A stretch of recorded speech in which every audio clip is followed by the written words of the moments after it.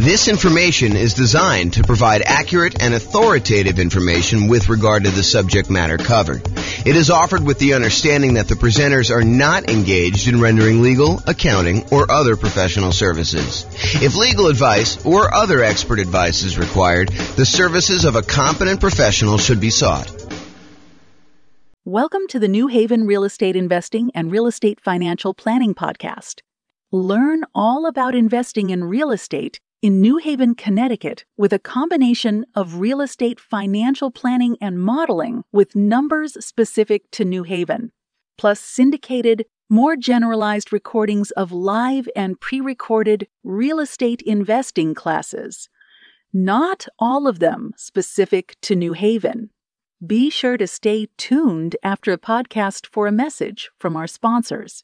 All right, so real estate investing shocks. I'm James Orr.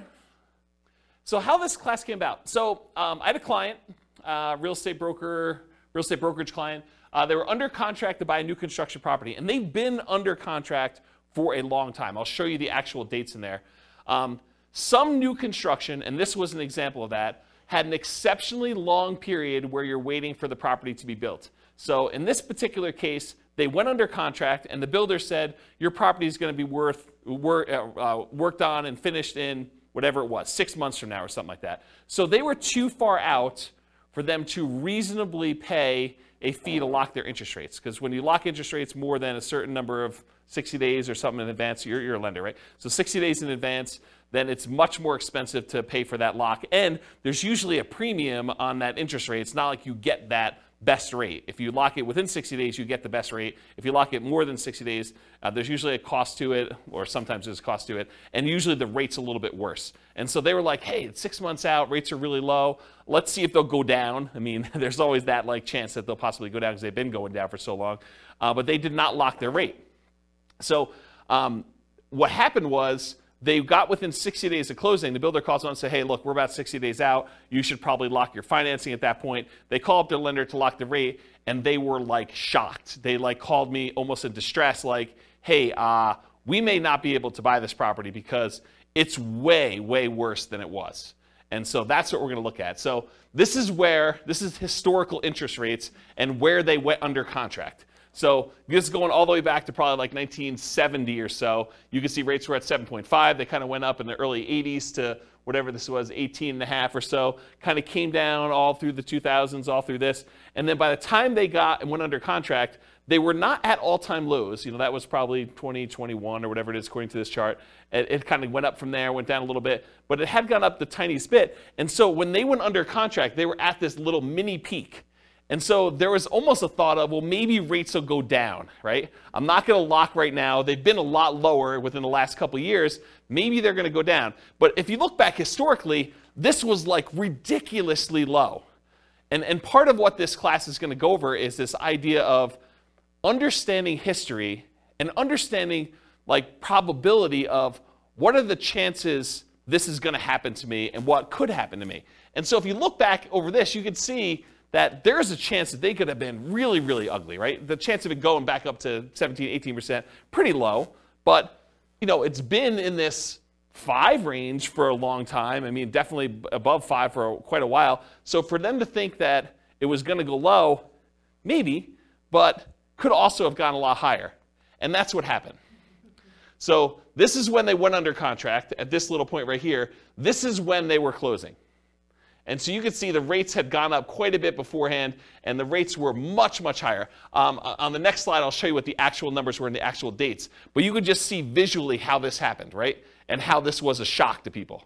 And there's a couple people in this room that experienced this real time where they had something like this happen. They were about to buy a property. You were living in the property, at least one of you guys were living in the property with an option to buy it. And thought, okay, yeah, I'm just going to live here until my year is up because I'm nomading. And then once my year is up, I'll go qualify for a loan. Everything's going to look amazing. My numbers are perfect. If interest rates stay anywhere near where they are, my numbers are going to be awesome. I'm going to be able to buy this property. It's going to cash flow like crazy. This is going to be perfect. And I love the house. And then this happens. And interest rates go up and you're like, oh, I can't do it, right? I'm really, really close, but it just didn't happen. So that's the hard part. Okay. So here's what happened. the rate changed. It went from about 3.55% on February 3rd, 2022, which is when they went under contract, to 5.78%. So from 3.55 to 5.78% by June 16th, 2022. That was an increase of 2.23 percentage points. So it went from 3.55 and it increased by 2.23 percentage points, or a 62.8% higher interest rate. That's crazy. And that's the shock.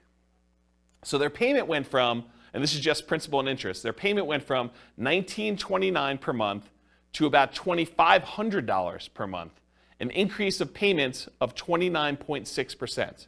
So their payments went up almost a third. If you thought you were going to have close to a break-even cash flow nomading this property after a year or two, but now you're going to be negative $571 per month, that's shocking, right? You were going to go buy a property, you were going to be break-even. You thought, hey, look, if I'm able to get into this thing 5% down and I'm break-even on this thing in a year, that's amazing. And now all of a sudden you do it and you're like, oh, now I'm negative $571 a month, like negative almost $6,000, $7,000 a year. That's pretty insane. And that was the problem. So that's why this class exists, is I wanted to, while this was shocking, I wanted to put some perspective on all of the things that can come up that are shocking about investing in real estate. Because this isn't the only thing that can be shocking to people. But then also to point out that this shouldn't have been like out of nowhere surprise. Yeah, interest rates went up and that was kind of a surprise and stuff. But to understand that interest rates were at all-time lows and that it wasn't unreasonable for them to have gone up. And it wasn't unreasonable for a lot of these other things to happen. And then what I'm going to talk about is, they're not magic bullet solutions, but sort of like, what could you do to mitigate or to eliminate the shocks that could possibly come up? How can we get rid of some of these shocks? And so I'll give you a list of some things, and maybe you'll think of some other ones. It's the first time I ever taught this class, and so it might get better over time. But the idea is to kind of give you a list of the different shocks, and then talk about how we can mitigate and eliminate those things. So this kind of like interest rate moving up, it's not a one-time anomaly. It does happen. And so these are the last 6 times that we had interest rates increase by more than 1% in a relatively short period of time. So back in October 1993 to December 1994, over a 14-month period, there was a rate increase of 2.38 points. So not 2.83% in that it didn't go up 2%, but it went up, from whatever it was to 2.38 percentage points higher than that. Okay, so home prices during that period of time, they went up 3%. So if you're wondering, hey, if these significant increases in interest rates that we've had, do home prices drop? And the answer is no. So historically, in every single one of these cases, the interest rates went up. The home prices went up. So it went up 3% for that period of time. The number of home sales did go down by 11%. So we sold fewer houses during that period as interest rates were rising. We sold fewer of them, but prices were up during that period. From January 1996 to September 1996, over an 8-month period, we saw a 1.2 percentage points increase of rates, and home prices went up 2% during there. Home sales went down 2%, though. So it means we sold less houses, but they went up in value 2%. Yeah, Ben? Is that 2% over that 3-year period, or is that 2% annually? I think this is a 2% increase in home prices during this period. That's what I think it is. I didn't actually go compile the data. I got this, I think, from Freddie Mac's website. Here's the address. You may want to go read like their kind of like the analysis, how they put it together. But my understanding is that it was 2% over that period of time. Yeah. And this wasn't a 3-year period. It was only 8 months. So January 96 through September 96, it only took 8 months for this to happen. And then it was 2% over that period of time. I thought it was 93 and 96. I was just looking at the start date column. Yeah, so this is start to end, start to end, start to end. So this is the period of time that this rate change happened and what happened to home price and sales during that period. Got it. I was just looking, I wasn't looking at both columns. Yeah. Does that answer the question then, probably? Because I think that's, unless they annualize this, right? Which I think that it's just during that period. But it's possible they could have annualized it for all I know. It didn't say annualized. Okay, so in October 1998 to May of 2000, that's a 19-month period. Interest rates increased 1.81 percentage points. And then home prices went up 13% over that period of time, and home sales went down 2%.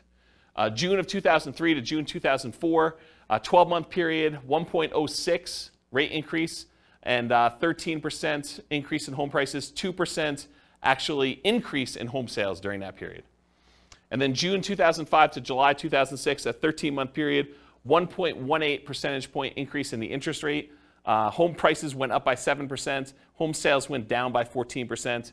And then November 2012 to December 2013, that was a 13-month period, 1.11 percentage point increase. Home prices went up 11%, and home sales went down 2%. Yeah, go ahead. What's our current one? I don't know because I don't know if it's stopped. So I think that they're waiting for that, but it's a lot because, I mean, even this one. It's like huge compared to. Yeah, so our latest one was an increase of 2.23 percentage points, and it was over this period of time at least, right? Yeah. So February to June. Yeah. So that's pretty crazy, but it may not be done. Yeah. And we need to stabilize. I'm not sure how they determine where it stops either because it's sort of arbitrary, to a certain degree. So on average, it was a 13-month period for the interest rate to adjust. The average rate adjustment was 1.46%.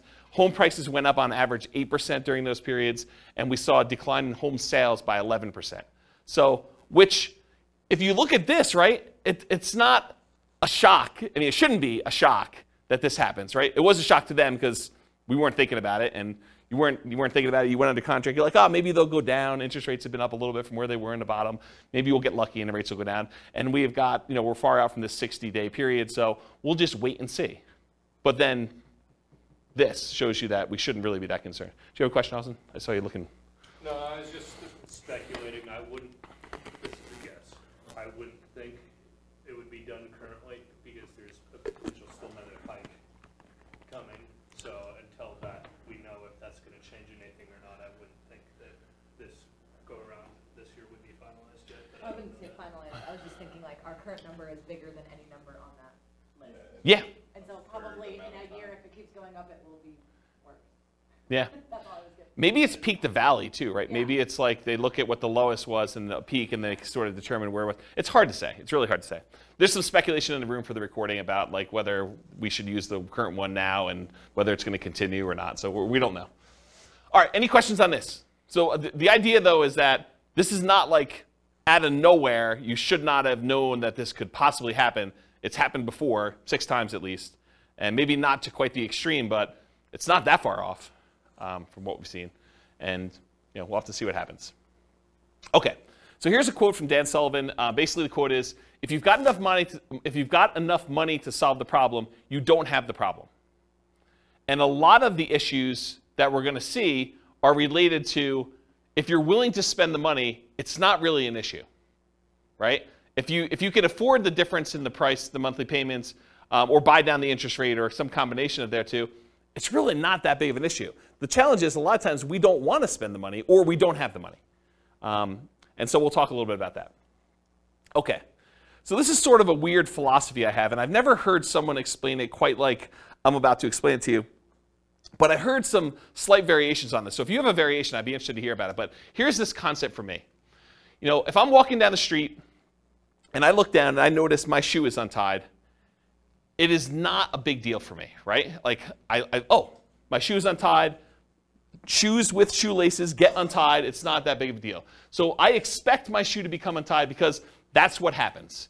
I don't complain to people. I'm not like, hey, guys, did you see this? My shoe, it's untied. It's a real problem. Like, this never happens. Like, it's just crazy. Can you believe this happened to me? I was walking down the street and my shoe got untied. You don't complain to your fellow investors that your shoe is untied. You don't let it remain untied, frozen in fear, unwilling to do what is required to fix it. It's not like, hey, what do I do? Like, my shoe is untied. There's nothing I can do about this. What should I do? This is crazy. It's never happened before. And you don't swear off wearing shoes forever because they've become untied. It's not like, oh, last time I'm ever wearing shoes, this is a big deal. I'm just not wearing shoes anymore. I'm going to go get Velcro. Or I'm going to not wear shoes with shoestrings or something like that. I just bend down, I tie my shoe, and I go on with my life because shoes become untied. And when I use this analogy, it's like you want to get yourself to the point where all the things that we know that can happen with real estate is like your shoe becoming untied. You got to expect it. Interest rates go up. Prices go up and down. Rents go up and down, vacancies happen, roofs go bad, air conditioners go bad, tenants wreck properties, properties values go crazy and they go up and you do really, really well. You sell properties, you make huge profits. I mean, all these things happen, both good and bad in real estate, and they should not be a shock to you. So the same thing happens with real estate investing. These shocks will happen. You should expect them to happen. You don't need to complain to everyone. You know that these things have happened. You should not be frozen in fear when they happen. You should do what is required to resolve the issue, and you should not swear off investing in real estate because they happen. So it's this philosophy of you got to get to the point where mentally it's like your shoe got untied. You got to trivialize it such that, okay, tenant's not paying rent. I got to do something about that. I call up the attorney, we do the eviction, or whatever it is that you do, you just deal with it. It's like your shoe gets untied. It's not a big deal. You got to just work through it. Interest rates go up. All right, I didn't quite get the rate I wanted, or you're under contract, you're more than 60 days out in new construction, you're like, oh, interest rates went down. That's good. It's like, your shoe's automatically getting tied for you in some ways, right? It's like good things happen to you. Does this make sense? Have you heard a version of this philosophy before where it's sort of like presented like this? Okay. All right. If anyone does, I'd be interested to hear about it. Okay, so non-shocks. So these are often shocks because you did not know to, and sometimes, expect them. Either you did not expect them or you didn't know to expect them. But you probably should come to expect them. A lot of things we're going to talk about tonight, they're going to seem like, yeah, that makes sense, but I don't always think about it when I'm doing the thing, and so I forget about it, and then when it's a shock to me because it happens, right? So this is thinking about things probabilistically, not this will always happen or this will never happen, but there's a chance, a small chance that this could be really ugly. There's a large chance that this is going to be fine, and there's a medium-ish, smallish chance that something could happen and it makes it, inconvenient where I have to bend over and tie my shoe. Okay? So what are the chances you'll need to deal with this, and what do you do if it does happen? And here are some examples of the shocks that we're going to cover. All the contingencies you have in your contract, they're there for a reason. Things that you can terminate a contract on, that's why you can terminate, because sometimes you discover things while you're under contract that you were not as you expected. They're shocks to you. So we'll talk a lot about those. All the maintenance you have on properties, all the repairs you have in properties, and capital expenses that come up with properties. Guys, roofs go bad. You should budget to have to spend $5, $10, $15, $20, $50,000 on a roof. Whatever it's going to cost you to replace a roof, you got to know it's coming. Got to know ACs go bad. You got to know furnaces go bad. You got to know that flooring wears out. Kitchens get outdated or wrecked or destroyed by tenants sometimes. Bathrooms get destroyed. It's part of the thing. Your shoe becomes untied. Roofs go bad, right? So you can't complain when you have a roof go bad. You just have to budget, plan, and spend the money to replace the roof. That's part of what you need to plan for. All the property ownership issues. People slip and fall. You get sued.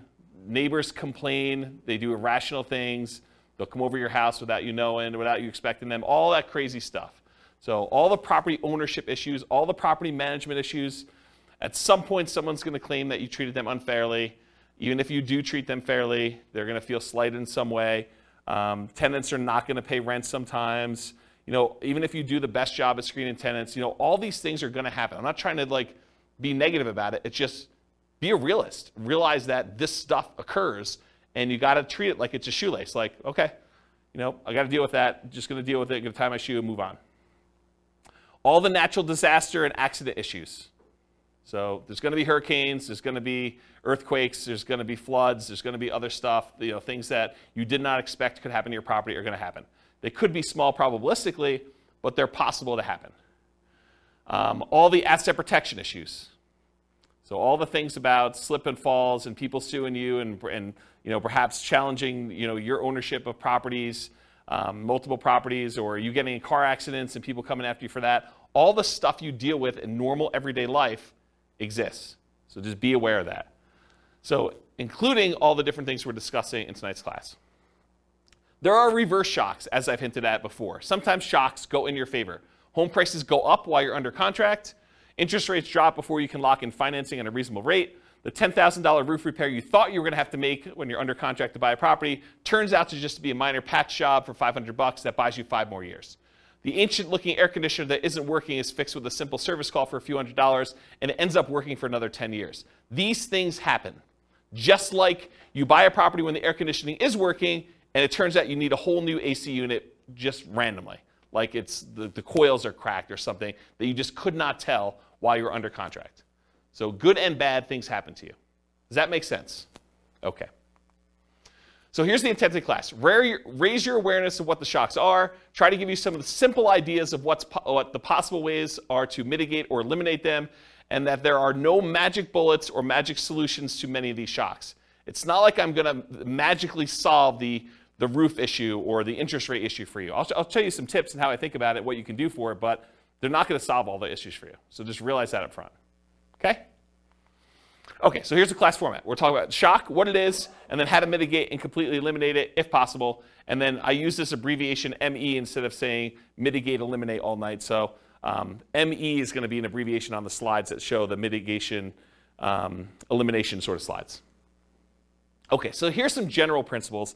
These are sort of things that, in general, help dampen the impact of any of these shocks. Okay, so many of these are universally applicable to all types of shocks. Number one is reserves. You really should have reserves to invest in real estate. These will help mitigate the overwhelming majority of these issues. Again, if you have the money to solve the problem, you don't have the problem. If you have the money to replace the roof, it's annoying, but you got a new roof, and now your property is good for X number of years.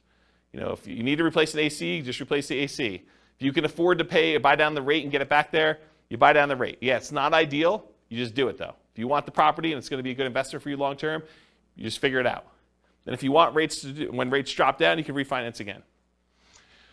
So one thing is having reserves. Number two is worked with experienced professionals that have navigated or at least been trained to address these issues before. So be willing to pay for advice from your team, attorneys, accountants, CPAs, inspectors, property managers, real estate agents, brokers, the title folks, et cetera, et cetera, et cetera. If you're willing to have people that have gone through this before and can help you navigate and understand, well, typically here's how we deal with this, here are some solutions we usually use, or put it in perspective for you, I think that's worthwhile. Study history. So know what has happened in the past, and ideally not just the very recent past.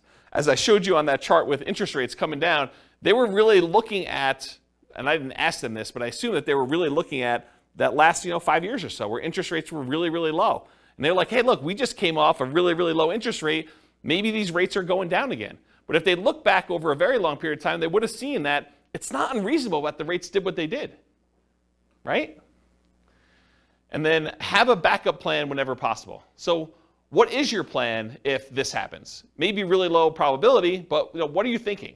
And maybe there's things you can do now that will make it easier for you in the future should that come up. And then evaluate what your risk exposure is and determine what level you're okay with. If rates go up by 0.5 point, am I still in? If rates go up by 2 points, am I still in? If rates go up by 5 points, am I still buying this property? And just evaluate what makes sense for you. What are you willing to deal with? What are you not willing to deal with? And then patience. I think this is part of the manage your expectations sort of philosophy. It's like, what's reasonable for you? Like, what do you expect to happen? Do you expect every property that you go to buy that you will have no things come up on inspection? Or that you'll never have a property go vacant? Or you'll always be able to get the rent you estimated when you buy a property? Or that rents always go up? You could always rent it for more than you rented it for the previous time. Managing your own expectations and knowing what it is. You don't hit home runs every at-bat. It's not like every time you do this, everything goes perfectly and you score. Do what is within your circle of control and let go of things outside your circle of control. They had no control over the interest rate. They did have control as to whether they were willing to pay the premium to lock in that early. It seemed so expensive at the time to lock in whatever that was, 6 months ahead of time. But it was probably, in retrospect, not that they should have done this, but in retrospect, it probably was cheaper than what they ended up paying. That was within their control. And then remember this concept of expected value. If you've not heard this before, it's a pretty interesting phenomenon. It's kind of like a math way of thinking. If you have aces, you're playing poker, and you've got 2 cards down. If you've got aces and someone else has, 2-5 offsuit, you have the odds in your favor if you have aces and they have 2-5. And if you kind of played out an infinite number of hands, more times than not, the aces will win. And so you have an advantage. Your expected value, your expected chance of winning with the aces is much higher than someone who has a 2 and a 5 in their hand. However, can someone who has aces lose? Yes.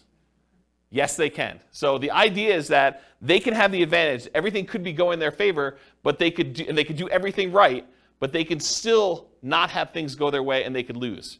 What's crazy to think about sometimes, though, is the 2-5 offsuit can also do everything wrong and still win. Right? They could go and play the hand completely wrong, but the cards that they get dealt in the middle of the table end up being 3, 4, 5. And that's what's hard to understand. So you got to think to yourself, okay, the odds look really good if I do these things for me to win. Not saying I'm guaranteed to win, but they look really, really good. And you got to be careful because sometimes, like with the 2-5 offsuit, you do the wrong thing and you get rewarded.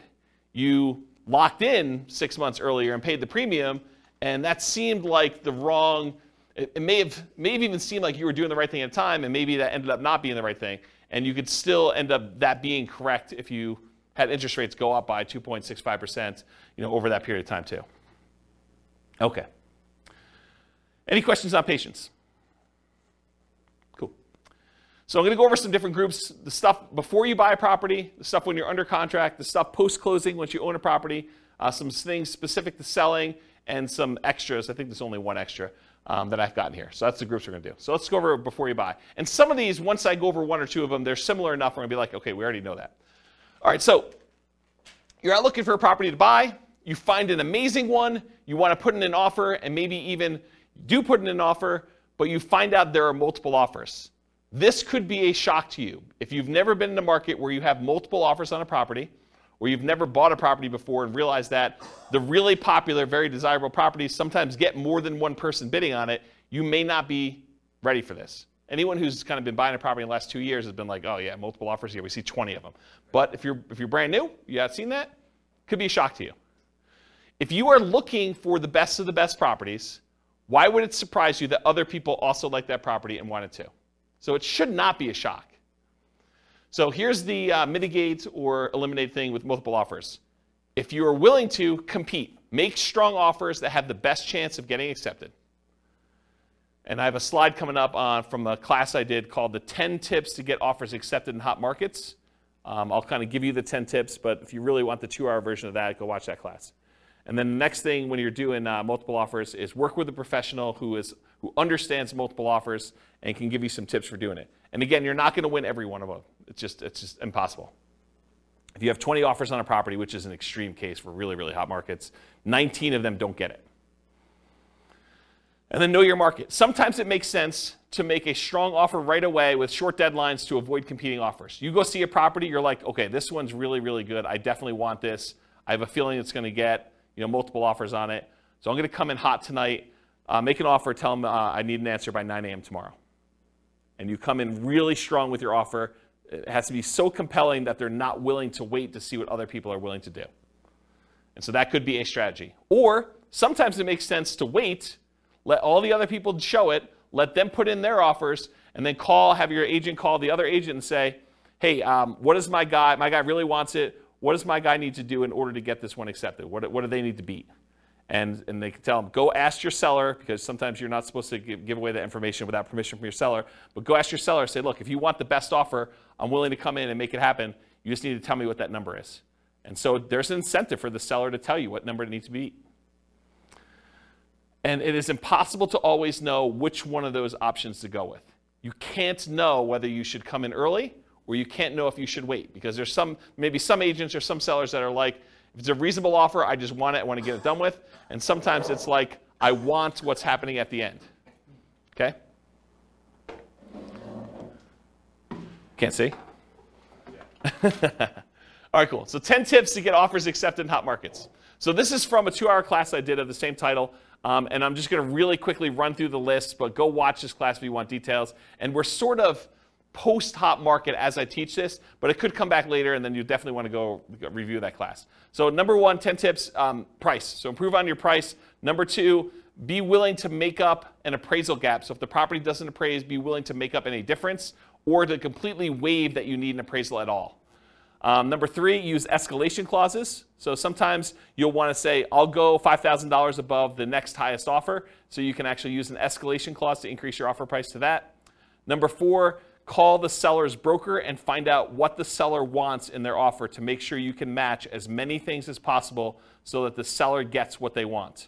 Sometimes it's not always about price. A lot of times it's about price, but sometimes it's timing, or I really don't want to move the pool table, or I really don't want to do an FHA loan. As long as it's conventional, I'm fine. I've got concerns that it won't go FHA or VA or whatever it is.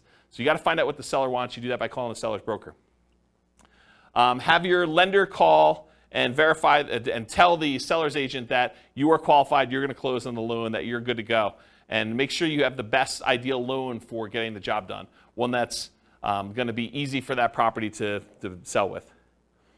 You can waive the inspection or do a limited inspection, or do no, or I guess waive it is do a no inspection at all, but you can do things with the inspection to make it more attractive. You can look at what's happening in the neighborhood to make sure you understand what you're going to need to do in order to get that offer accepted. If all the properties in the neighborhood are selling for 10% above asking price and you're coming in at list price, it's going to be hard for you to get that offer accepted.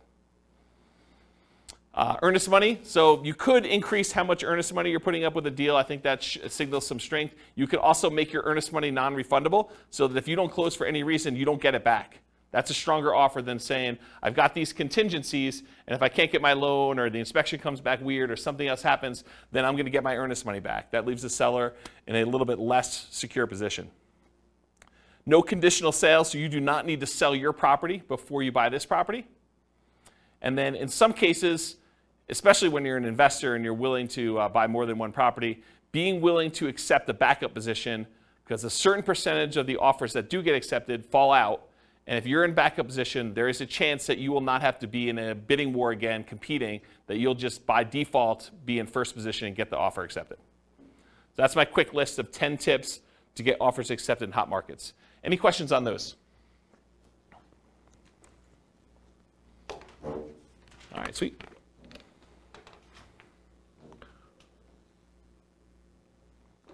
All right, cash offers. So you're making offers where you're getting loans to purchase the property, but you keep getting beat out by cash offers. For some people, this is a shock. They're like, hey, look, I'm offering $10,000, $20,000, $30,000 over asking price, or maybe you're just asking full price.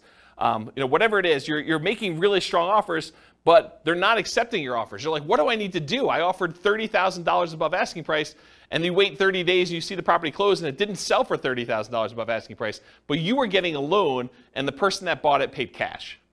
So you're seeing that you're being beaten out by cash offers. What do you do about that? That's a shock for some people, by the way. They're like, why is this happening? It's frustrating. So same stuff for getting offers accepted in hot markets. Do as much of that as you can. You might also evaluate whether you're willing to pay the cost to use a service that allows you to make cash offers. There are services you could pay a fee to where you can then come in and they buy it cash and then you actually refinance out of it for some form. They'll vary a little bit depending on how they're structured, but that's the basic idea. Are you willing to pay the premium to make it a cash offer? Then maybe you don't need to go $30,000 over. Maybe you just need to pay 2 points or 3 points on a cash offer deal. Okay? Any questions on this? All right, limited accessibility. So either you can't schedule a showing, something about the property, they're not letting people in until a certain day that you can't make, or they're not letting people in at all because of a certain situation going on with the property, or they have very limited time in the property when there. For example, we only are allowing 15-minute showings, one person at a time. This happened during COVID. 15-minute showings at a time. We can only have one person in the property at a time at all. And we're only doing showings between noon and 4 o'clock when someone's able to take the dog and they're not at work. And so there's a really limited time, and you only have 15 minutes in the property because there's like people booked directly behind you and everything is packed. And you can only see the property for 15 minutes. Sometimes it's hard to make a decision on a property in 15 minutes. Sometimes but sometimes it's tough. Or you must see it with other buyers, agents, tenants, or sellers present. There are other times you're looking at a property and the seller insists that they be there. Or the tenants are there because they will not allow you to be in their property without them being present, so you don't go look at their room that they're growing weed in or something like that. Or there are other buyers there. It's an open house, and that's the only time you can see the property, the only time they're showing the property. Or there are other agents there. Or, especially with multifamily properties, this happens quite a bit, you can't see all the units before making an offer. They'll tell you, you can see unit 1 and unit 7.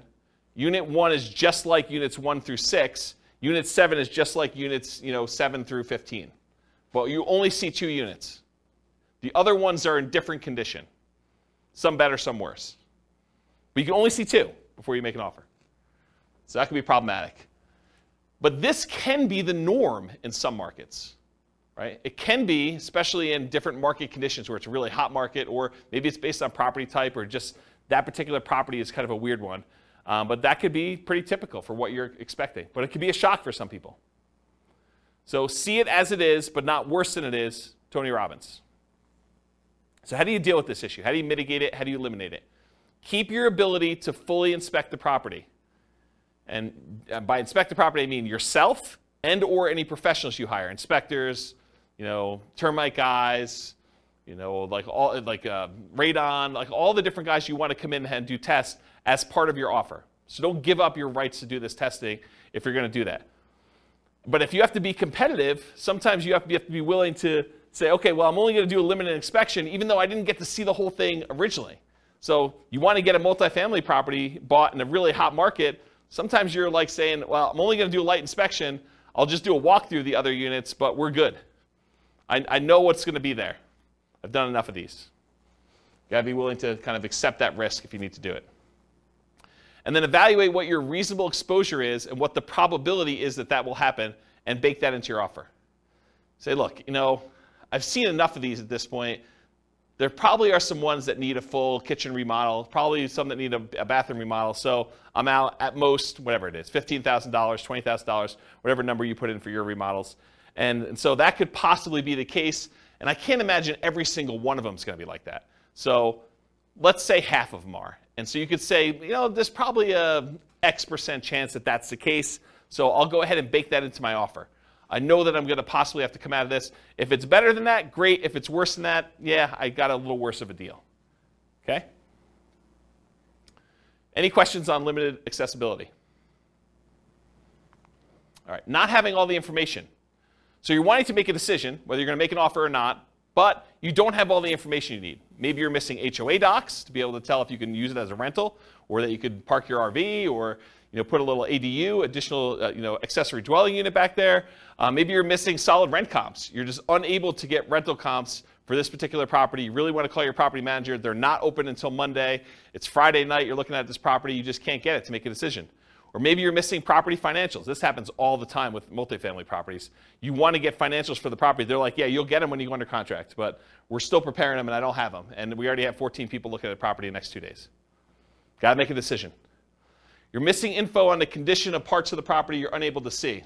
Snow is on the roof, tenants in one or more of the units. It's a hoarder house. You can't see past all the boxes and garbage. There's times when you will not have the information you need in order to make a decision. So how do you deal with, how do you mitigate or eliminate this lack of information? It's rare that you'll have all the information you need up front, especially with multifamily properties. You need to move forward to get more information, like going under contract, but keeping key contingencies. So if you're like, look, I really want to see the financials, well, make your offer, subject to you getting these financials and being able to terminate the contract if you can't get them. And again, you got to weigh this. If you ask for so many contingencies, it may make your offer weak and you may not get it to begin with. So you got to balance this act of, hey, look, I'm making an offer. I'm not demanding that I have the financials, but I really want to see them. But I'm moving forward regardless of what they are. And then you make your decision based on that. And sometimes doing things like what I just suggested of moving forward, but getting the information later, comes at a cost. Paying for an inspection, paying for an appraisal, paying for professional opinion or advice on a property that you may ultimately not end up buying. That's part of the buying process. You're going to pay some of those costs, and sometimes you're not going to end up buying the property. And sometimes you buy with incomplete or sometimes inaccurate information. So sometimes you buy a property and you never get the information from the seller. You're guessing. It's incomplete history. Or sometimes they give you information and it's wrong. They tell you, yeah, the HOA allows RV parking here. and you come to find out that that was not correct. Or Airbnbs. That's another good example. All right, so try to evaluate what risk you're likely to have and what risk you might have and decide if you're willing to take that or not. In some cases, you might be risking the cost of inspections, the cost of appraisals, and or your earnest money. Most contracts are going to be written as what we call earnest money contracts, which means if you don't perform, you and the seller agree, if you don't perform buying the property, that you and the seller agree that they get to keep your earnest money as liquidated damages for you not being able to perform. So if you put up $5,000 as earnest money, and for some reason you're unable or unwilling to perform and buy that property, they keep the $5,000, and that's what their reward is for you not performing. However, there are some versions of the contract where you could check a box or you could write it differently, and it becomes specific performance, which means you and the seller agree that if you don't buy the property, they will sue you and force you to buy the property or force you to pay damages. And it's not just $5,000. Okay? So the risk is if you have a specific performance contract and you don't perform, then you could have a lot more responsibility or obligations to the seller than whatever you put up as earnest money. So from a seller's perspective, if you offer them a contract that's specific performance, that may encourage them that you're really serious and that you're willing to perform, but it comes at a pretty significant risk to you.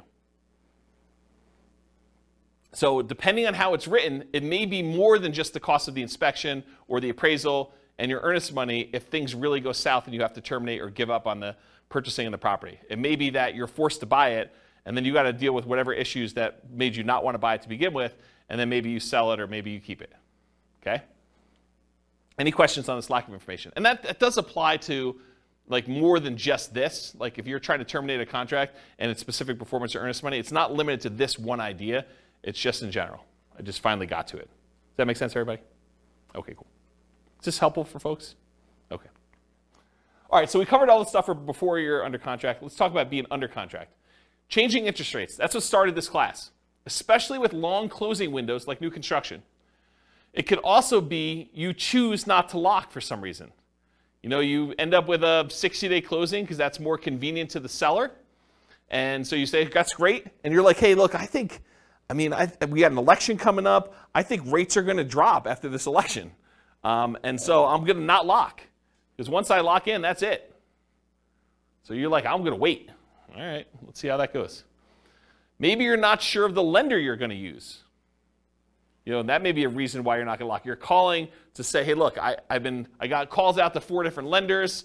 I want to find out what's going on. You do this over the weekend, or you do this where there's a Fed, you know, as like a hearing or whatever they do where they kind of announce what's going on, and they usually announce that they're going to raise rates or lower rates, and it just happens to be over the time when you're shopping all your different lenders. Or maybe you're required to switch lenders while under contract and have to relock. You go under contract, you think you're going to use a lender, they get a little farther into your file and they realize, hey, we can't do your loan. You've got XYZ problem, and you know our underwriter's saying no, even though they should be saying yes. Or we have an overlay that prevents us from doing these types of loans. Or you need to go to a special lender to deal with this. Or I'm not qualified to do this special situation you've got going on. And they say you got to go to another lender. And now rates are different. All these things can come up. So changing interest rate, what do you do to mitigate or eliminate this? You consider locking rates as soon as possible. You consider paying the extra fee to lock farther out. They could have paid the fee and got a higher rate. And I think a lot of times, if you look back historically, a lot of times that would not have been worthwhile. They would have ended up not really gaining from that. In this case, it would have been worthwhile, but we didn't know that. It's hard to tell in advance. Some builders may offer long-term locks or incentivized financing when you go under contract. So it could be an incentive of the builder. You know, you go under contract today, you can lock in your rate with our builder lender, and it's good through when you close. That's just part of our program. Beware of variable rate loans, adjustable rate mortgages, and loans with balloons. So adjustable rate mortgages are mortgages where the interest rate can change. A lot of times they're fixed for 2 years or 5 years or whatever it is. And then after that, they can adjust. Sometimes they adjust once and they're fixed for another 5 years. Sometimes they adjust every month. Sometimes they adjust every 6 months. Sometimes they adjust every year. Depends on which version of the adjustable rate mortgage you have. And then loans with balloons. A balloon on a loan means you're going to pay on a loan for 10 years or 20 years. And at the end of the balloon period, then the entire balance of the loan is then due. So you might be paying as if it's a 30-year loan, but it has a 10-year balloon, so the payments look like you're going to pay off the loan in 30 years, but by the time you get to year 10, they're like, okay, you now owe $300,000 of this $400,000 loan. We want the full $300,000 in full on year 10. And then you got to either refinance or pay the $300,000 and get out of there. And not every lender will automatically refinance your loan. Sometimes you may have to change loans. Sometimes the interest rates change significantly between that 10-year point and the other 10-year point. So it could be a real problem for you to get out of there at that point. So anytime you take on a variable rate loan or a loan with a balloon, this opts you in to additional potential shocks in the future. If you get a 30-year fixed rate loan or a 15-year fixed rate loan where the entire loan is paid off, it's amortized over that period, 15 years or 30 years or 20 years or 40 years, whatever it is for you. Most common is 30. But if you get a fully amortizing loan, you opt out of this additional risk. You have the option to refinance if you want to, but you are not obligated to have that additional interest rate risk then. Because it's going to be paid off by the time that period is over for you, whether that's 30 years or 15 years. Does that make sense? Okay. Ideally, when you go under contract with these, keep the financing contingency in. So don't negotiate away your ability to cancel the contract based on your financing. But a lot of times in order to get offers accepted in really hot markets, we were saying, we'll waive that. I'm definitely getting this property and I'm buying it. And something I don't have in my written down here, but it just occurred to me, sometimes with new construction, we will pay a whole bunch of money that is non-refundable upfront in upgrades that if we cancel for any reason, including the interest rates change or financing changes, we're out that money. So sometimes you'll go and you'll be like, okay, here's the base house, but I want AC. I want you to put in a backyard fence. I want you to upgrade the flooring from the normal, really crappy vinyl to something a little bit nicer because I'm going to be living there for a while first. And I want you to put in a refrigerator and everything else. So we'll be like, okay, great. We're totally willing to do that. It'll cost you this amount of money. And we'd like an extra $10,000 in non-refundable earnest money for us to be willing to do those upgrades for you. If you do not close on the property, you don't get that money back. That's pretty common. Okay? So realize if you cancel now because interest rates went up, then you're out that additional money. So it could be a lot more than just regular earnest money. So getting back to this point, ideally keep your financing contingency in your contract so that if this does happen, then you're minimizing how much you spent up to that point to be able to get out of it if you decide you do not want to move forward. Another point here, if you could not lock now, and now if you could not lock and now you can't make the numbers work, you may need to terminate. So if for some reason you were unable or unwilling to lock, and now later on the rates don't work for you, you may need to terminate or try to renegotiate if applicable. So you've been under contract for a while. Maybe the market's softened a lot where the builder's having some struggles getting things under contract. It's possible they may come in and say, look, we really want you to continue buying this property. What if we gave you $5,000 to buy down your rate to help out? It's not going to buy it down to what it was, but maybe it helps you a little bit. Maybe you negotiate that. Or maybe it's with a seller who's like, look, the market's very different than when you went under contract with me. I really want you to close this thing out because I'm going to buy something else. I've already got 1031 things picked out, or maybe I'm moved and I've already bought my new property, but I really need to get this thing sold. How about I knock off $5,000, or I pay $5,000 in seller concessions to help buy down your rate or something? You couldn't renegotiate if it's possible to do that. Of course, if you do cancel for some reason, you might be at the cost of any inspections you did, any appraisal money you spent to that point to get the appraisal done, any earnest money if you're outside of your ability to cancel without getting your earnest money back, and maybe some other out-of-pocket costs. Beware of specific performance contracts, as we discussed before, where you are telling them that you guarantee that you're buying the property, otherwise they can sue you to perform and force you to buy or force you to pay damages. Any questions on this? A general question not Yeah. related to this. Yep. But what's the average amount of time for a new construction to be completed in Fort Collins area?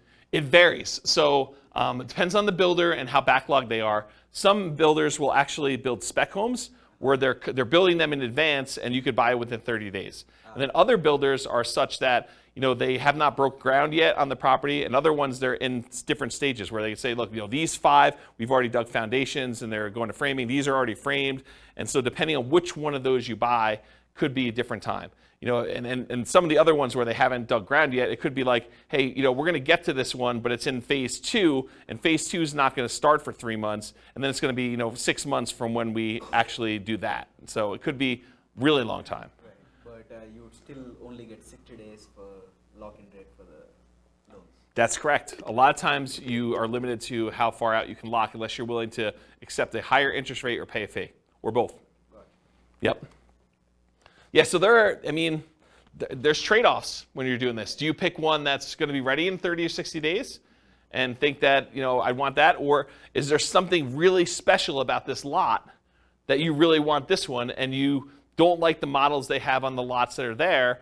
Maybe it faces the wrong direction for you. Maybe it's only a couple of bedrooms, or maybe, the prices are different. There's all sorts of variations as to why you might wait. So it's really tricky. Okay. That make sense? Yeah. All right, cool. Any questions on this? Sweet. Inspection issues. So in most cases, you'll be inspecting the property after you go under contract, often with the help of your team, home inspector, for example. Sometimes this might also include disclosures from the seller, including due diligence documents like leases or property disclosures where the seller tells you everything that they know about the property, at least in theory. Might also include things you might discover during the same period, like survey issues. So you say, look, that shed looks like it's really close to where I thought the property line might be for the neighbor. We probably should get a survey on this property. Or, this fence looks really janky as to where it is. Maybe I should check and have a survey done to see if the fence is really the property line and stuff like that. And sometimes you have a survey done and it's wrong. The shed you built or the deck you built is on someone else's property, or their deck on your neighbor's deck is actually on the property you're trying to buy, and it's potentially problematic. Or shared driveways get kind of weird in some cases. There's all sorts of weird stuff that can come up on this, and sometimes you don't find that out until you're under contract. And a lot of times you've already paid your inspection fee at that point, because you've inspected the inside of the house, and you paid the survey guy in order to come out there and do this, and you paid for your appraisal, even if the appraisal wasn't done yet, because you kind of prepaid it with the lender in order to get a jump start on it, because there was a shortage of appraisers and you wanted to make sure you got your spot in line. And so now you're out inspection, survey, and appraisal for a property that you may be terminating on or that you got to negotiate on. So that could be a shock to you. You just got to realize that up front. Okay? There are going to be things that come up on a property on inspection. So this should not be a surprise to you. You are going to find things on the inspection. That's what the inspection is for.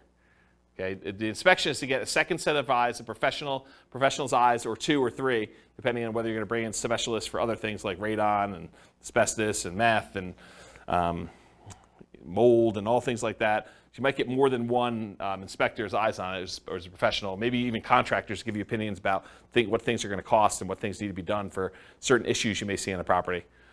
So you're going to have these things done, and you're going to find things that you did not know. You'll be like, oh, I didn't know that. I'm glad you told me that that's going to cost $20,000 to fix. Now you know. Typically, you're not going to be negotiating things you saw or discovered before you made your offer. So if you saw that there was no kitchen sink, you should not be negotiating for a kitchen sink once you make your offer. You saw it, you made your offer based on not being a kitchen sink there. Does that make sense? And that goes for a wide spectrum of things. Okay, that's it. And even with the inspection, sometimes your inspector is unable to do something. Like it snows around here, and sometimes the roof is covered with snow. Your inspector cannot inspect the roof when it's got covered with snow. So if you're buying a property and you have a really limited inspection window, unless you extend out the ability to inspect it for snow later or something like that, or sometimes it's under snow for 30 days, not as much around here, it's highly unusual. But if that's the case, that's problematic. You may be buying a property that you've never seen the roof for. Okay, so how do we mitigate or eliminate these? Reasonable expectations. If you're buying a 20-year-old property and the roof's never been replaced, you or your team should realize it's going to need a new roof soon. Just makes sense. So for you to be surprised by that or shocked by that, it's problematic. Keep your ability to terminate and negotiate in the contract. Might be out of the cost of an inspection, maybe an appraisal in some cases, maybe your earnest money depending on how you structure it. But you want to make sure that you have what you need to be able to negotiate these things if things come up. If it's not something acceptable to you, even if the seller could or would address it, then with the advice of your team, terminate. So make sure you understand what the repercussions are. But if you're like, hey, look, even if they did move the shed. There's something weird about that. I don't want to be involved in it anymore, or whatever. If they could fix something that you had an issue with, then you have to make that decision. And then negotiate legitimate shocks, not just trivial things. So realize that up front. Any questions on inspection? Cool. Can't qualify for a loan. So you're about to buy a property, you're getting a loan. Ideally, you got pre-qualified with a lender, a quality lender, before going under contract. Ideally, more qualified than them just telling you, but you telling them, hey, I make this much money, I have these debts. They say, it sounds like you can qualify for about a $500,000 house. That's not the level of qualification I'm talking about. I want them to pull your stuff. I want them to put you through the system. I want them to tell you that, provided you can get me this, this, and this, then you're qualified. And you say, I can definitely get you this, this, and this, and you're very confident you can do that. That's the level I'm talking about. Maybe even more if you're able to. While under contract, you discover you no longer qualify for the loan. So something happens that prevents you from getting the property. And it could be any number of things. Credit change, something happens to you where, a medical bill you thought you paid pops up and all of a sudden it's not done. You're like, this is problematic. It's going to take me a little time to get this fixed out and work through it. Or maybe I don't have the money to pay the bill anymore, or whatever. Your income changes. Maybe you get, what's the opposite of promoted? Demoted. You get demoted and you get put in a lower position job or something like that. Or you have to change jobs. Unfortunately, while you're under contract, you have a loss of job or something like that. If you have a significant injury or an accident that prevents you from working, if you get divorced while you're under contract to buy a property, or you have a death of a spouse, these types of things can happen, and they could change your situation and prevent you from getting the loan. So if you can't qualify for the loan, how do we mitigate or eliminate that? Prevention. Work with quality lenders up front that can qualify you ideally before going on a contract. You don't want just some fly-by-night lender telling you, yeah, you probably can qualify for about this, and then you find out later you cannot.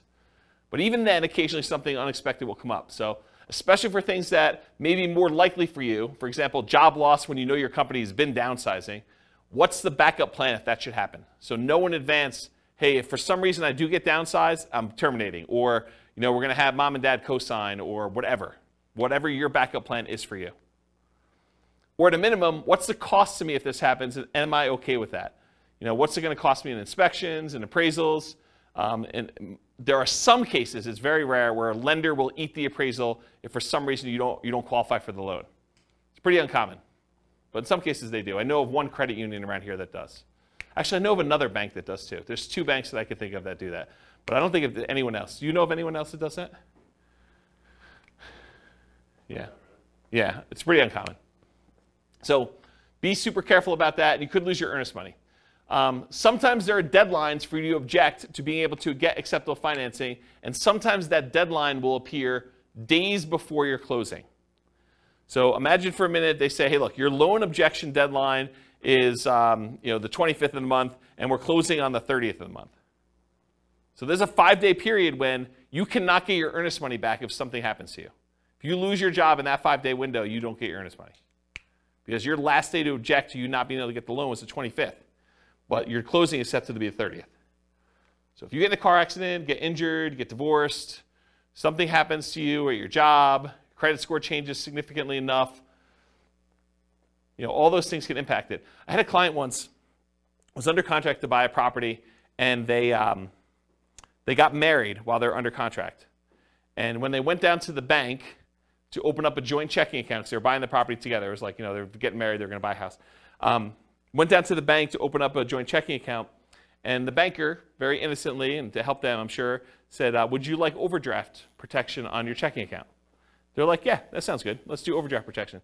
So they went and did that. They opened up, by getting overdraft protection, they opened up a new line of credit. It changed their credit score enough where they barely qualified for the loan because it actually gave them a hit to their credit score.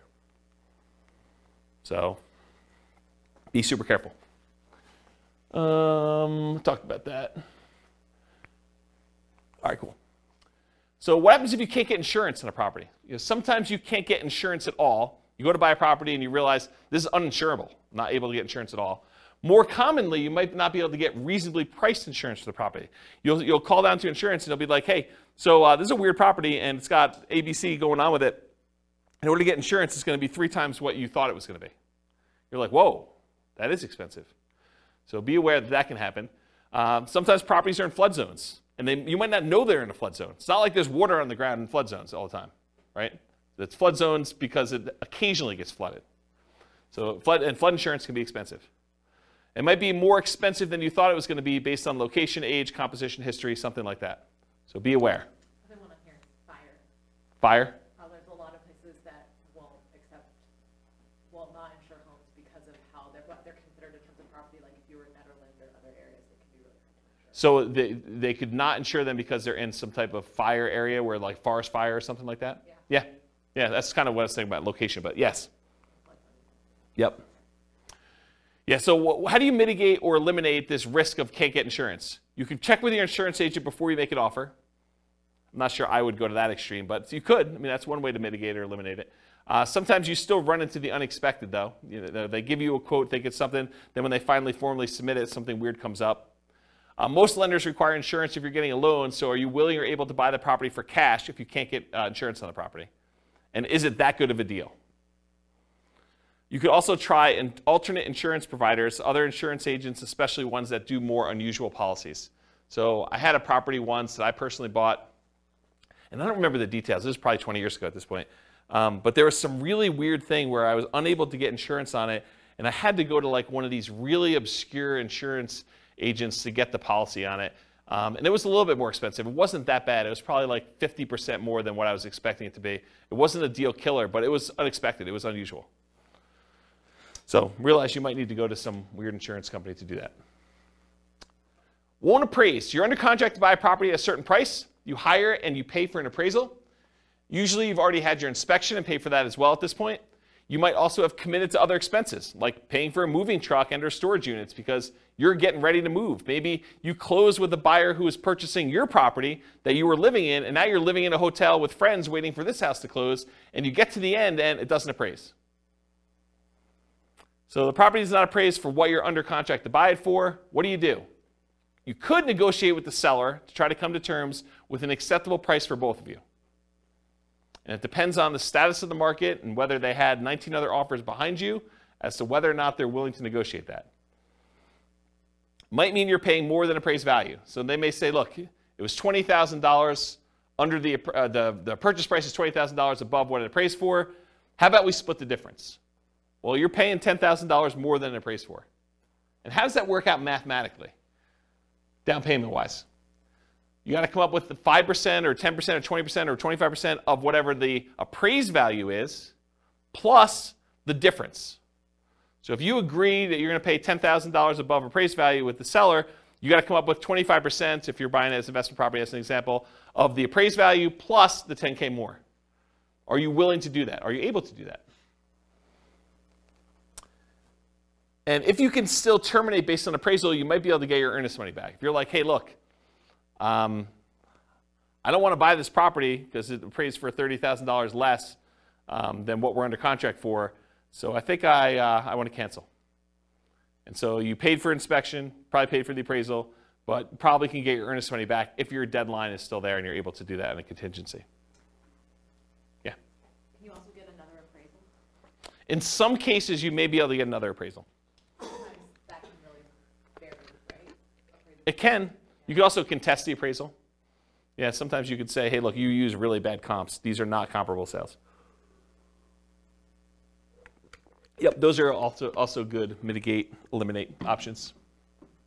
Some, is FHA? I think FHA sticks with the property. I think if you have an FHA appraisal on a property, I'm pretty sure that sticks with the property for like 6 months or a year or something like that. Talk to your lender to get details. But certain appraisals will stick with the property, even if you go and try to hire another lender to do it. With conventional financing, I'm pretty sure they do not, as of right now, and this could change. Lending policies change all the time. Okay, title or HOA issues. So you're under contract to buy a property. You negotiated to have the right to review the title work with your attorney and the HOA documents. While you're reviewing the title work and the HOA documents, you discover something unacceptable in the title documents or HOA documents that prevent you from doing what you want to do with the property. For example, having an RV or being able to do short-term rentals or being able to have rentals at all or something like that. Or that you feel could impact you when you got to resell the property later. So maybe it's not something you're worried about, but you're like, hey, that's going to be a problem because this property is sort of built for X, and it turns out you can't do X with it based on something in title or something in the HOA documents or something like that. So something comes up where you're unwilling to do this. As a side note, this is like one of my little weird pet peeves. Is your real estate agent competent to review title work for you? Are they trained on how to review your title work and tell you what is going on with it, whether there's a problem in there or not? The answer is no. We do not get trained on title work. Title work is an attorney type thing. It's a legal thing. So your real estate agent is not qualified. So you should not rely on your real estate agent to review your title work. All right, so how do you deal with, mitigate and eliminate title HOA issues? So in some cases, the seller could do something to solve the issue. You can negotiate with the seller to try to come up with terms that are acceptable to you to fix or mitigate the issue. For example, if you thought you were going to be able to park an RV on the property, but the HOA says you can't, then would you be okay with an X dollar discount instead? That could be a possible solution. If you could still terminate based on title or HOA, you might be able to get your earnest money back, often out the costs up to this point, whatever that is, inspection, appraisal, etc. Any questions on this? Cool. All right, post-closing. What if you can't get rent? Can't get the rent you thought you were going to get. You bought a property with the intention of renting it, traditional buy and hold, short-term rental, nomad, whatever it was. You now own the property. You've already gone through closing, everything you've got in hand, but you can't quite get the rent you thought you were going to be able to get. That's a shock, right? I thought I was going to get $2,000 a month. Can't get it. Maybe it's $1,800. Maybe it's $1,500. Lower than expected. The market's softer than expected. Maybe you just, fewer people applying. Maybe it's poor time of year. You've got a property and you're trying to rent it over Christmas. You closed right after Thanksgiving, and now you're trying to rent the property between Thanksgiving and Christmas. Good luck. It's a soft time of year. You get poor feedback from the previous tenants or guests. Maybe you got really bad ratings on Airbnb for that.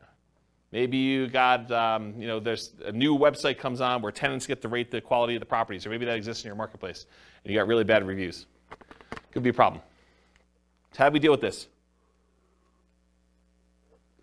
We evaluate all the different ways to improve cash flow on rental properties from another class I taught, How to Improve Cash Flow Workshop, How to Improve Cash Flow Workshop, the class.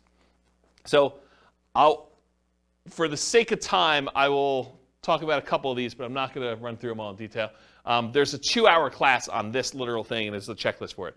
But things like subdividing your property into multiple units to get more rent than you thought you were going to get, renting upstairs and downstairs separately as an example, renting by the bedroom or bed, rent parts separately like garage, community pool, RV parking, RV and backyard, add services like high-speed internet. It's not interest, it should be internet.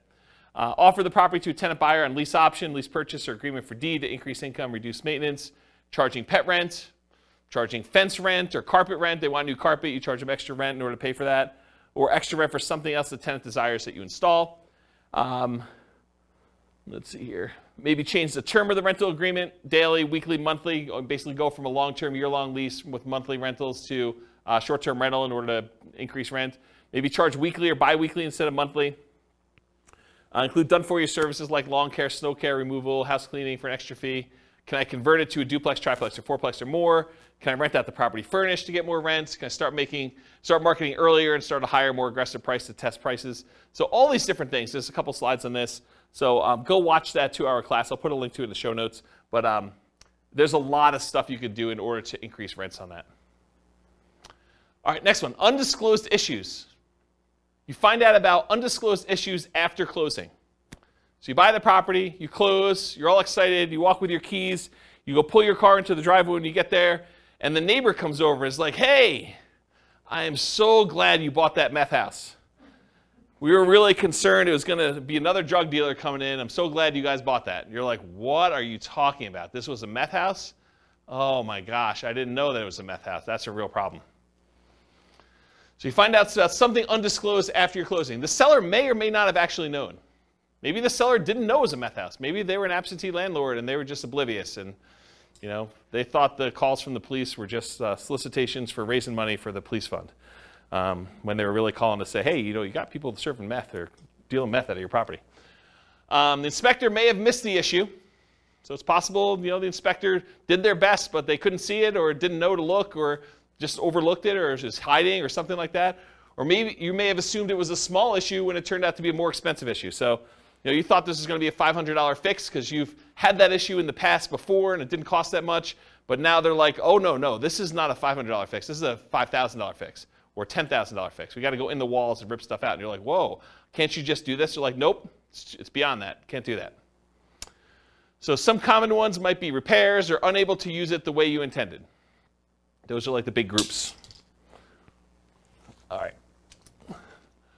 So definitely how do you deal with these? How do you mitigate or eliminate these? You definitely get inspections done to help reduce the chances of this happening. Not saying it won't happen, but it definitely reduces chances. Get bids from contractors for repairs you're unsure about, and maybe even ones you think you know how much they'll cost, because with inflation, I'm finding that prices are way up beyond what I thought they were going to be. Okay, so if you thought, hey, in the past I had this done 5 years ago, it was X number of dollars, but now it might be 2X or 3X in some cases. This reminds me of a really funny story. So I bought my first house, had a wood-burning fireplace in it, and so I'm talking to my father-in-law about buying wood, like wood for the wood-burning fireplace. And I was like, oh, it came in these logs. I got to cut it up or something like that. He's like, oh, just go buy a chainsaw. I'm like, how much does a chainsaw cost? He's like, I don't know, $13, $14. I was like, what year did you buy your chainsaw in? He's like, I don't know, 78, something like that. I'm like, it's got to be over $100 today for a chainsaw. So you just never know with inflation and stuff. All right. Get advice from your professionals about being able to use the property as you intended. Typically, the seller is not responsible for making sure that you can use the property the way you desire. You could think, hey, I'm going to do this as a short-term rental. The seller is not responsible for making sure that you can use it as a short-term rental. You are. So you got to do that research and find out, make sure that you can do it. All right, what happens if the seller or the tenant won't move out? And this could be at the time of closing, or it could be something that happens after you own the property. So you buy a property, and now the seller or the tenant won't move out. So you were supposed to get the property vacant. You do your walkthrough right before closing, and you go in the property, and there's still like at least 1 or 2 days of stuff to be moved out of the property. Like you're like, they hardly moved anything. Like, we're going to closing in an hour. Are you going to be out of here in an hour? And they're like, oh, I don't know. I might need a little extra time to do that. That's okay, right? How do you deal with that? You walk through the property before closing to make sure they're out, ideally. Evaluate if you're willing to close with them still in there. If they're not out, might be hard to negotiate and still close with the same loan on the same day. It's tricky, right? If you have a loan, all the paperwork's done on the loan, and all the money's listed out, can you just have the seller give you $2,000 to close on the property? Not without the lender knowing and approving that. It's possibly loan fraud. It's an inducement to buy the property from the seller that the lender does not know about. So you need to get permission from your lender to be able to do that. Good luck trying to do that in an hour and getting those documents approved again. So you got to figure that out. It's kind of tricky. Make sure you understand eviction laws and how they might apply to your situation beforehand. So go talk to an attorney if you think this is anywhere possible, a remote chance or something like that, or your property manager or both. And then get professional help from the attorney for evictions to make sure it's done promptly and correctly. You don't want to go like Wild West this and kind of try to make it happen. You really want to understand what you're doing. Any questions on these? Kind of shocking, right? Be able to do that? Oh. Apparently I must have missed one of the slides. So underinsured or not insured for some things. So not all things can be easily covered by insurance. But many investors, especially newer investors, may shop solely by insurance premium and not compare coverage to understand what's covered and what's not to some extent. So the thing is, you go and you call 3 different insurance agents and they say, okay, your policy is going to be $1,400, your policy is going to be $1,200, your policy is going to be $1,100, the 3 ones you call. You're like, oh, well, I'll go with the $1,100. That sounds like the best one. Maybe not. Maybe the $1,100 one didn't cover sewer backups into your basement. Or only covers personal injuries on your property to $500. And now someone gets in an accident on your property, they slip and fall, and their medical bills are $5,000, and now you're coming out of pocket $4,500. Well, that $300 that you saved doesn't look so good now, does it?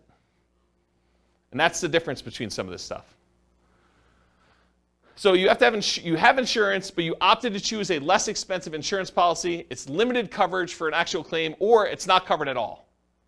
You gotta make sure you understand what you're buying and what you're covered for. And apparently I didn't do any things in there, so I think I covered it though. All right, what about price or rent drops? You buy a property, you typically don't see price drops or rent drops on properties you're under contract with, since the market tends not to move that quickly in a way that you can easily measure.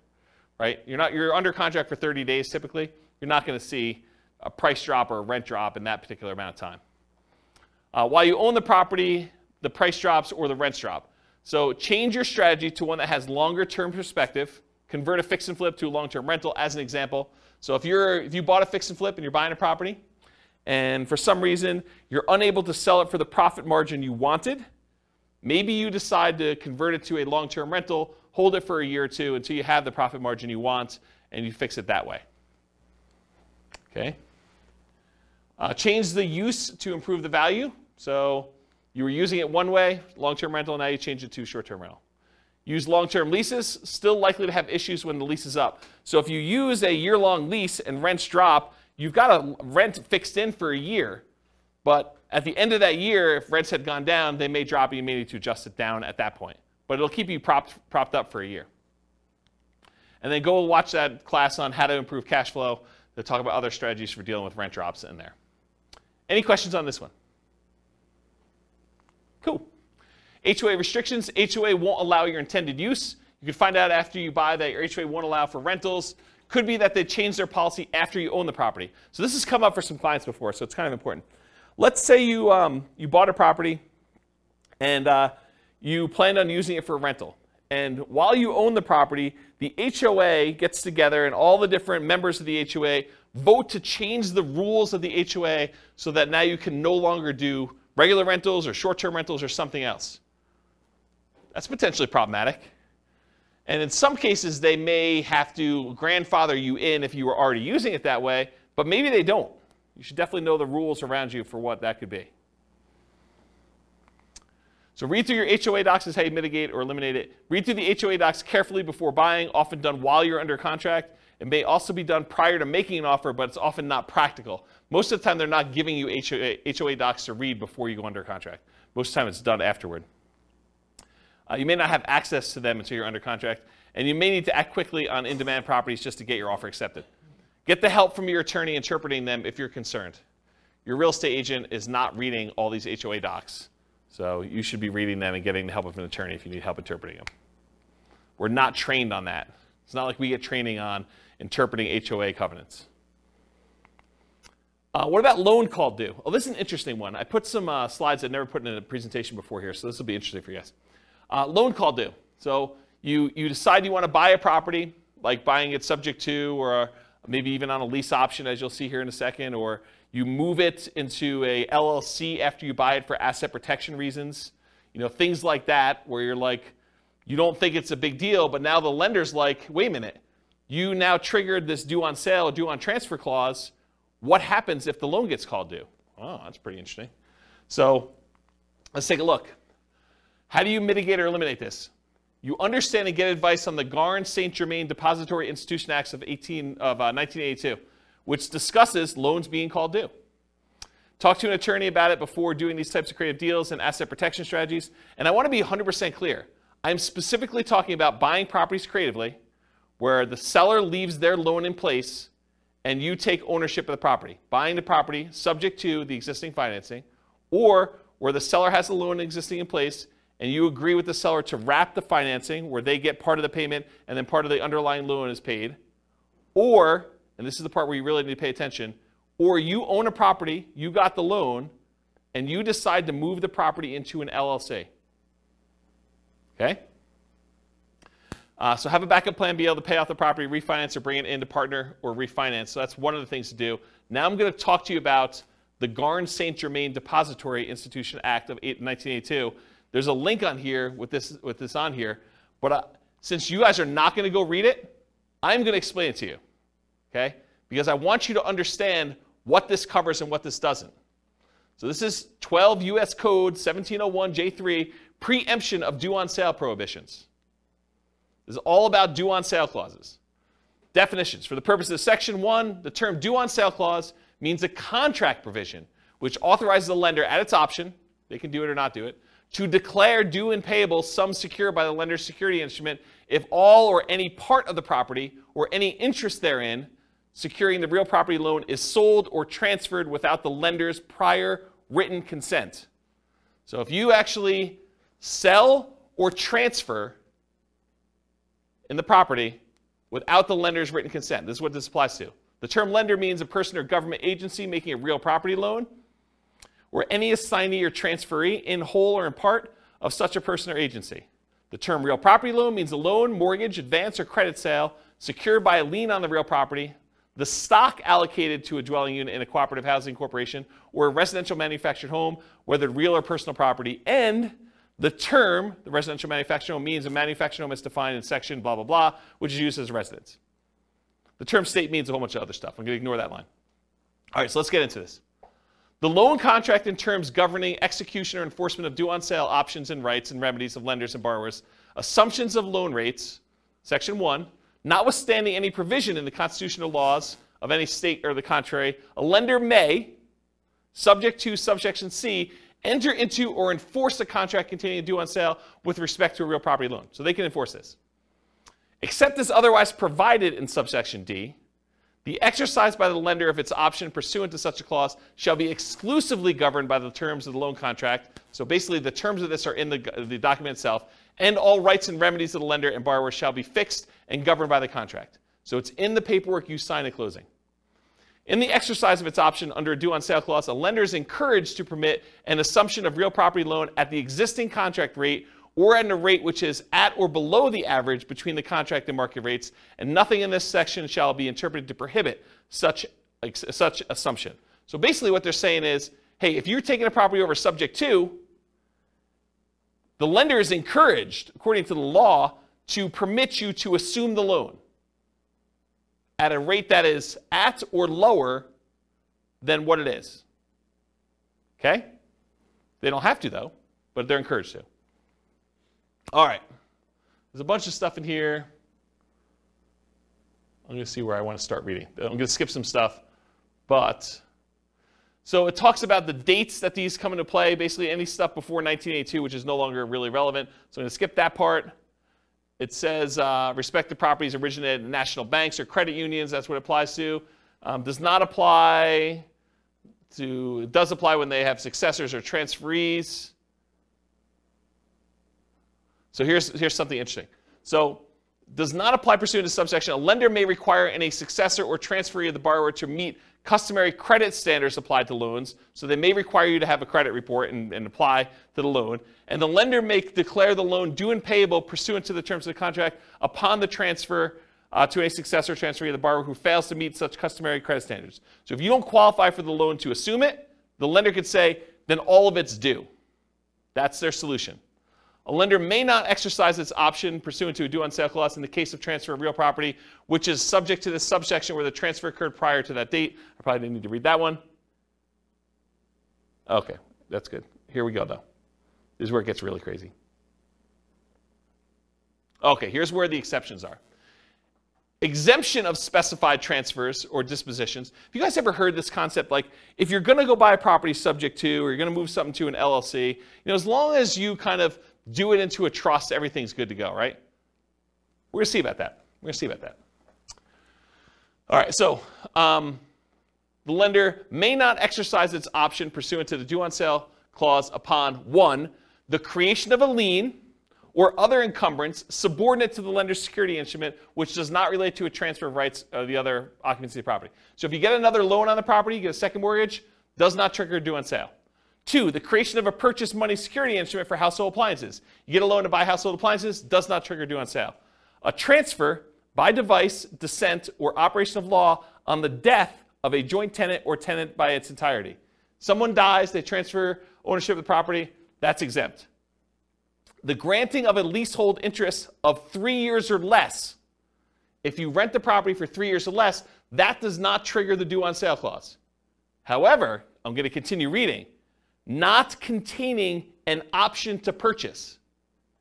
If you do a lease with an option, that triggers the due on sale clause. Says it right here. If you do a lease option, it triggers the due on sale clause.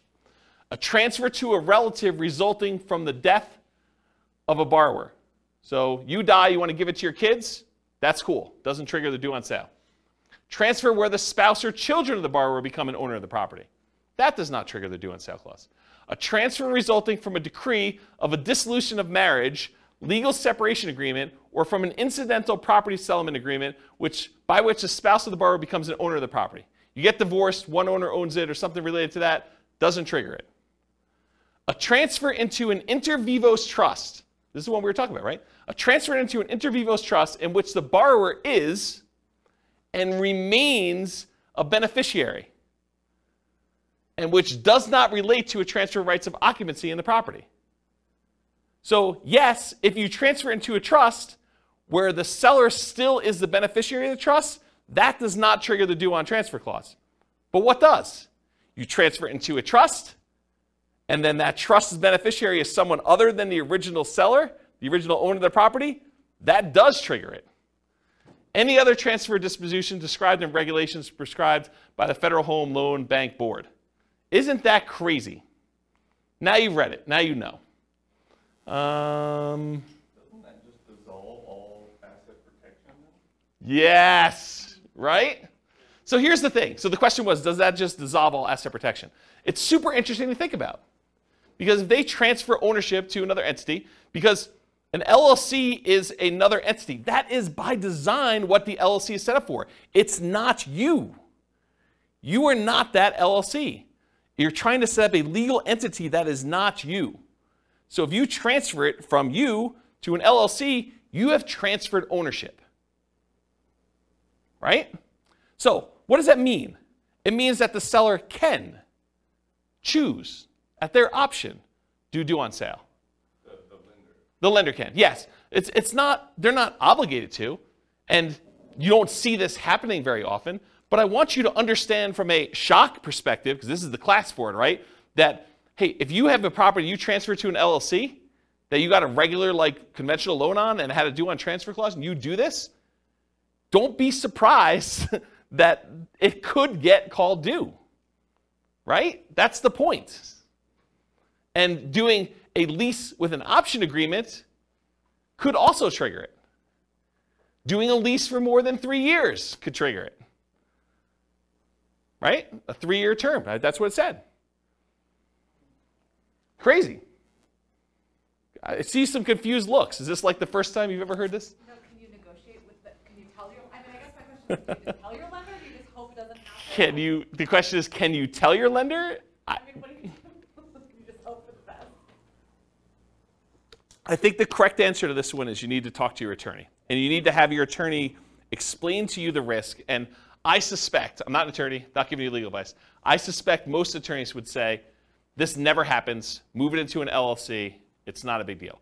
But you've read it now. I'm not making this stuff up. I wouldn't write it like that to just arbitrarily make something up for you. This is like from, where is it, Cornell Law. The address is on there. www.law.cornell.edu/US code/text/12/1701J-3. Go look it up yourself. You can read the code directly from their website. This is it. Okay?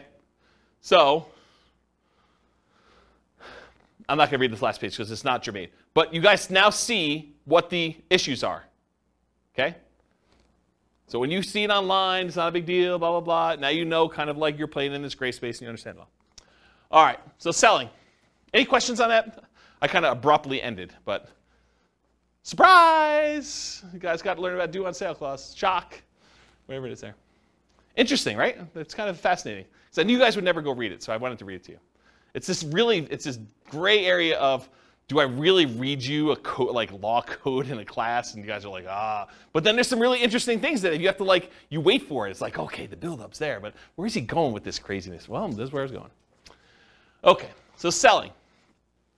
What if you're selling and you get no offers? That's a shock for a lot of people, especially when you're used to getting 20 offers. You're trying to sell your property, you're marketing it or hired a professional market for you, and you're not getting offers on it. So How do you mitigate or eliminate that? Increase your marketing, improve the desirability of your property, and I define that as change the price, improve the price in some form or another, improve the condition of the property, make it more desirable for them to want to buy it, or improve the terms or financing available for the property. Those are really the three levers you can pull, right? You can increase exposure, get more people looking at it, and hopefully you find the one that wants to buy it. You can change the price to attract more people to it. You can change the quality of the property itself, or you could change the terms upon which you're selling it, or the financing is another way of saying that. So you could bribe them to get better financing. If they couldn't afford the $2,000 a month P&I payment, you could pay $5,000 to buy down their interest rate. Now it's $1,900. Now it looks more attractive. That type of idea. Any questions on this? Buyer backs out. You're trying to sell a property. You got a buyer on the hook. They're under contract to buy the property with you. What happens if they don't go through with it? They're marketing property for sale, find a buyer, the buyer backs out. So mitigate or eliminate this. Realize that your negotiating power diminishes significantly once you go under contract, and it shifts largely to the buyer with their contingencies. Your strongest negotiating position is before you accept an offer. So try to negotiate as much as you can before that point. You lose a ton of power once the buyer goes under contract and they have all their normal contingencies in the contract. Then the power shifts to them. And that's especially true in markets where the contract is written very pro-buyer, like Colorado, as an example. In some markets and market conditions, a property falling out of contract can stigmatize a property for some future buyers. They say to you, what was wrong that this buyer fell out?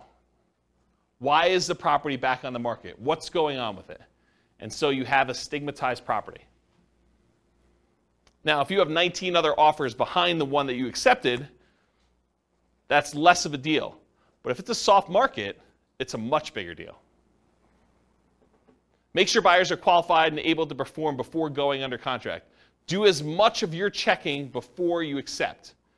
Call their lender. Verify that they can actually get their loan. Verify that they're a strong buyer. Try to feel out see if you can read between the lines in the paperwork as if they're going to be a pain in the butt and ask for a ton of things on inspection or be really nitpicky about stuff, or, like if a buyer comes in, and this is going to sound horrible, but if a buyer comes in and in the additional provisions, they list out 14 other things they want you to do as part of you accepting their offer, that's a sign that you're going to have some interesting challenges with that buyer, right? You just know that's not normal. You're not usually seeing that. Seller to sweep the garden of the extra leaves before I take possession. Okay, you're sort of telegraphing, I'm a troublesome buyer. I've got some demands. And in some markets, you may still choose to accept that offer because you don't have anyone else. But got to realize that going in. All right, any questions on this?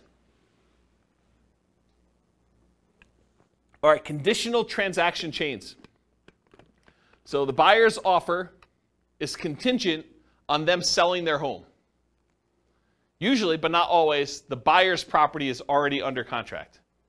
So in some cases, a buyer goes out, they find your property, the one that they love, and they're like, I didn't know that I was going to find the property that I love the first time out. We were going to list our property for sale in the spring, but we really love your property. Will you go under contract with us now so that I could buy your property, and we will have our property on the market in a week?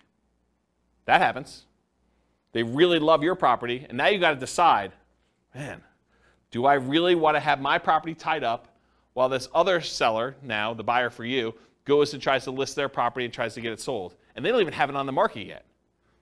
Well, now you're like, well, what price are you going to put it on the market, and what's it worth? Is this thing going to sit on the market for 6 months while my property's tied up? I really want mine sold. So you got to make some of those decisions. And then your buyers terminate their contract. So imagine for a minute, the buyer for you comes in. They say, I really want to buy your property. You're like, okay, what's the situation? You're like, well, we have a buyer already on our contract, and we gave them, they gave us 60 days to be able to close on it. So we can close on yours in 43 days because that's how long we have left to do it. So you're like, okay, I accept that. But now their buyer, for some reason on inspection or they can't get the loan or whatever, they terminate. But they were going to use the down payment from the sale of theirs to buy yours. That's potentially problematic. So evaluate the strength and likelihood that your buyer's buyer will close on the property. You got to really look back at this and say, how sure are they going to close? Are they past inspection? How qualified are they? Can I talk to their lender? But you want to do all this before you accept their offer, because then you lose negotiating power. Understand this extra risk. This should not be a shock. If you accept an offer like this, you really should make sure.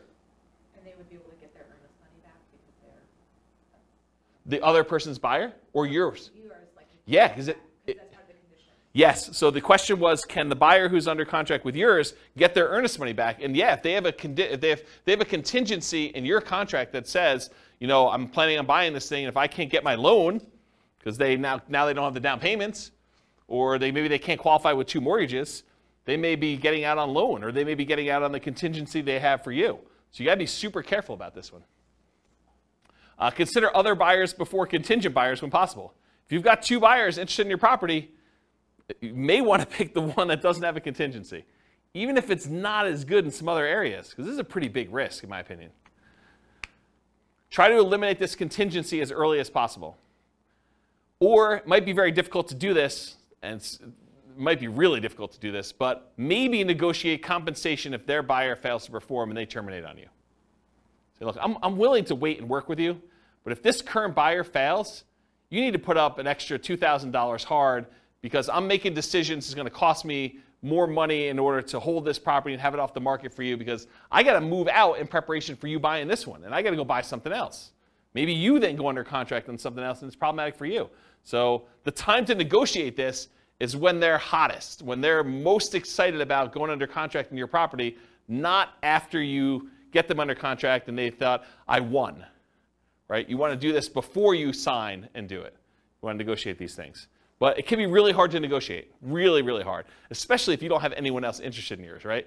It's really hard for you to say, oh, we don't have anyone else. Why don't we just accept this one? And the thinking is, if they don't buy it, we'll just, someone else will come along. We'll keep it available for showings, and maybe someone will come along and do it. But the chance of someone coming along and being in a backup position is relatively small. Not a lot of people are wanting to shop properties that are already under contract in some form, unless the market's hot, then they might. Okay, any questions on this? Cool. Extras. So I put one here about 1031 exchange issues. If you're trying to compete a 1031 tax-deferred exchange, you might be trying to buy a replacement property or to sell a property that you've already selected a replacement property for. So you're like, hey, look, I really want to buy this new building. I'll have to go sell my old building in order to be able to 1031 exchange into this new one, and I'm trying to work that out and the timing of it. It's higher stakes in a lot of cases because there can be significant tax consequences for you. It's not just all the other stuff we've been talking about. It's all the other stuff we've been talking about, plus now you might have to pay taxes on something that you didn't think you'd have to do.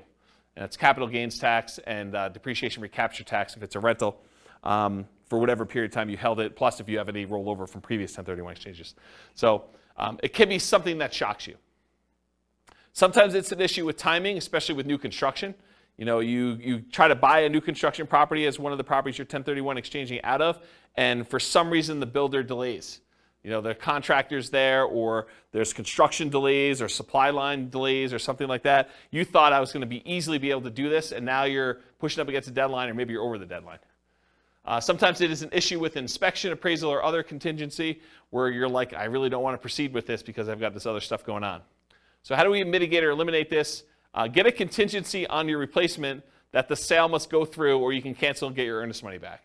So when you're about to go buy something else, tell them, I'm doing a 1031 exchange. If my other one doesn't close, I'm not buying this one. And I want that contingency up and through as far out as I can get it, right? So that you know, or at least as far out as the other one's supposed to close. Maybe more if you can. Carefully consider your replacement property or properties. Make sure that you evaluate those as the probability of being able to buy those, and whether they look like they're definitely going through, or this kind of iffy one, or whatever you got going on there. And work closely with your 1031 exchange intermediary, the company you hire to do the 1031 exchange, to discuss what this looks like if things fall apart. Either your buy side or your sell side or whatever. Make sure you have those conversations to understand how they usually deal with it. This is like that expert advice sort of thing, right? And then make sure you have a backup plan. Because some of the consequences for this can be huge. If you owned a property for a long time, it's appreciated a lot. Tax bill could be pretty significant for these. So we're not just talking like, I gotta pay $500 extra a month on a rental property because the interest rate went up. This can be orders of magnitude higher, right? All right, any questions on this? Otherwise, I'm gonna do conclusion. So most of these shocks, if you think about the shocks we went through tonight, right? Should you anticipate most of these? Is there anything in there that's really a surprise? No, once I told you what they were like, yeah, I mean, this makes a lot of sense. They should be anticipated. You should see them. You should understand that these are likely to happen. Now, what probability? What's the chance of them happening? Could be really small, could be very common, right? So you got to understand like where we are with that. But getting professional advice and guidance and having reserves can help mitigate most, if not all, that we're likely to experience. Can you see that why having reserves can just say, okay, yeah, that's annoying, but if I want to do it, I'm still going to do it because it's just a little bit more money. And sometimes it's just money at different times, like the roof. It's not like you didn't have to do a roof. It's like a roof's coming. It's just now I had to do it at a time that was inconvenient for me. Study history to better understand what can happen. So it's helpful for you if you can look back and say, hey, interest rates have been a lot higher than where they are now. The chance of this thing going up from here is really high. And knowing that that's a real risk for you. Okay. Any questions? Was that helpful? Kind of a crazy class? Surprise. Surprise to all sorts of stuff. I really like that due on sale thing. I think that was pretty cool. No one goes and reads. They just say, on the internet, they say if you do a trust, that's how you get around it. Don't ignore what the law actually says. Just do the trust thing. Okay. All right, cool. No questions? Awesome. Thanks for coming, guys. I do appreciate it. I will see you all next week if you're coming. Bye-bye for now. With home prices up, mortgage interest rates up, and rents up, but not quite enough to counteract the higher prices and interest rates. Cash flow on rental properties in New Haven is harder than ever. Book a call with the Real Estate Financial Planner to apply our proprietary 88 strategies to improve cash flow on your rentals. See the show notes for a link to schedule your call and improve your cash flow today. If you're a real estate agent, lender, or professional in New Haven that wants to help our real estate investor listeners, consider reaching out to learn about collaboration opportunities with this podcast. We'd love to add more value to our listeners by having you assist our investors buy, sell, and finance their real estate investments. See the show notes to schedule a call to discuss collaboration opportunities.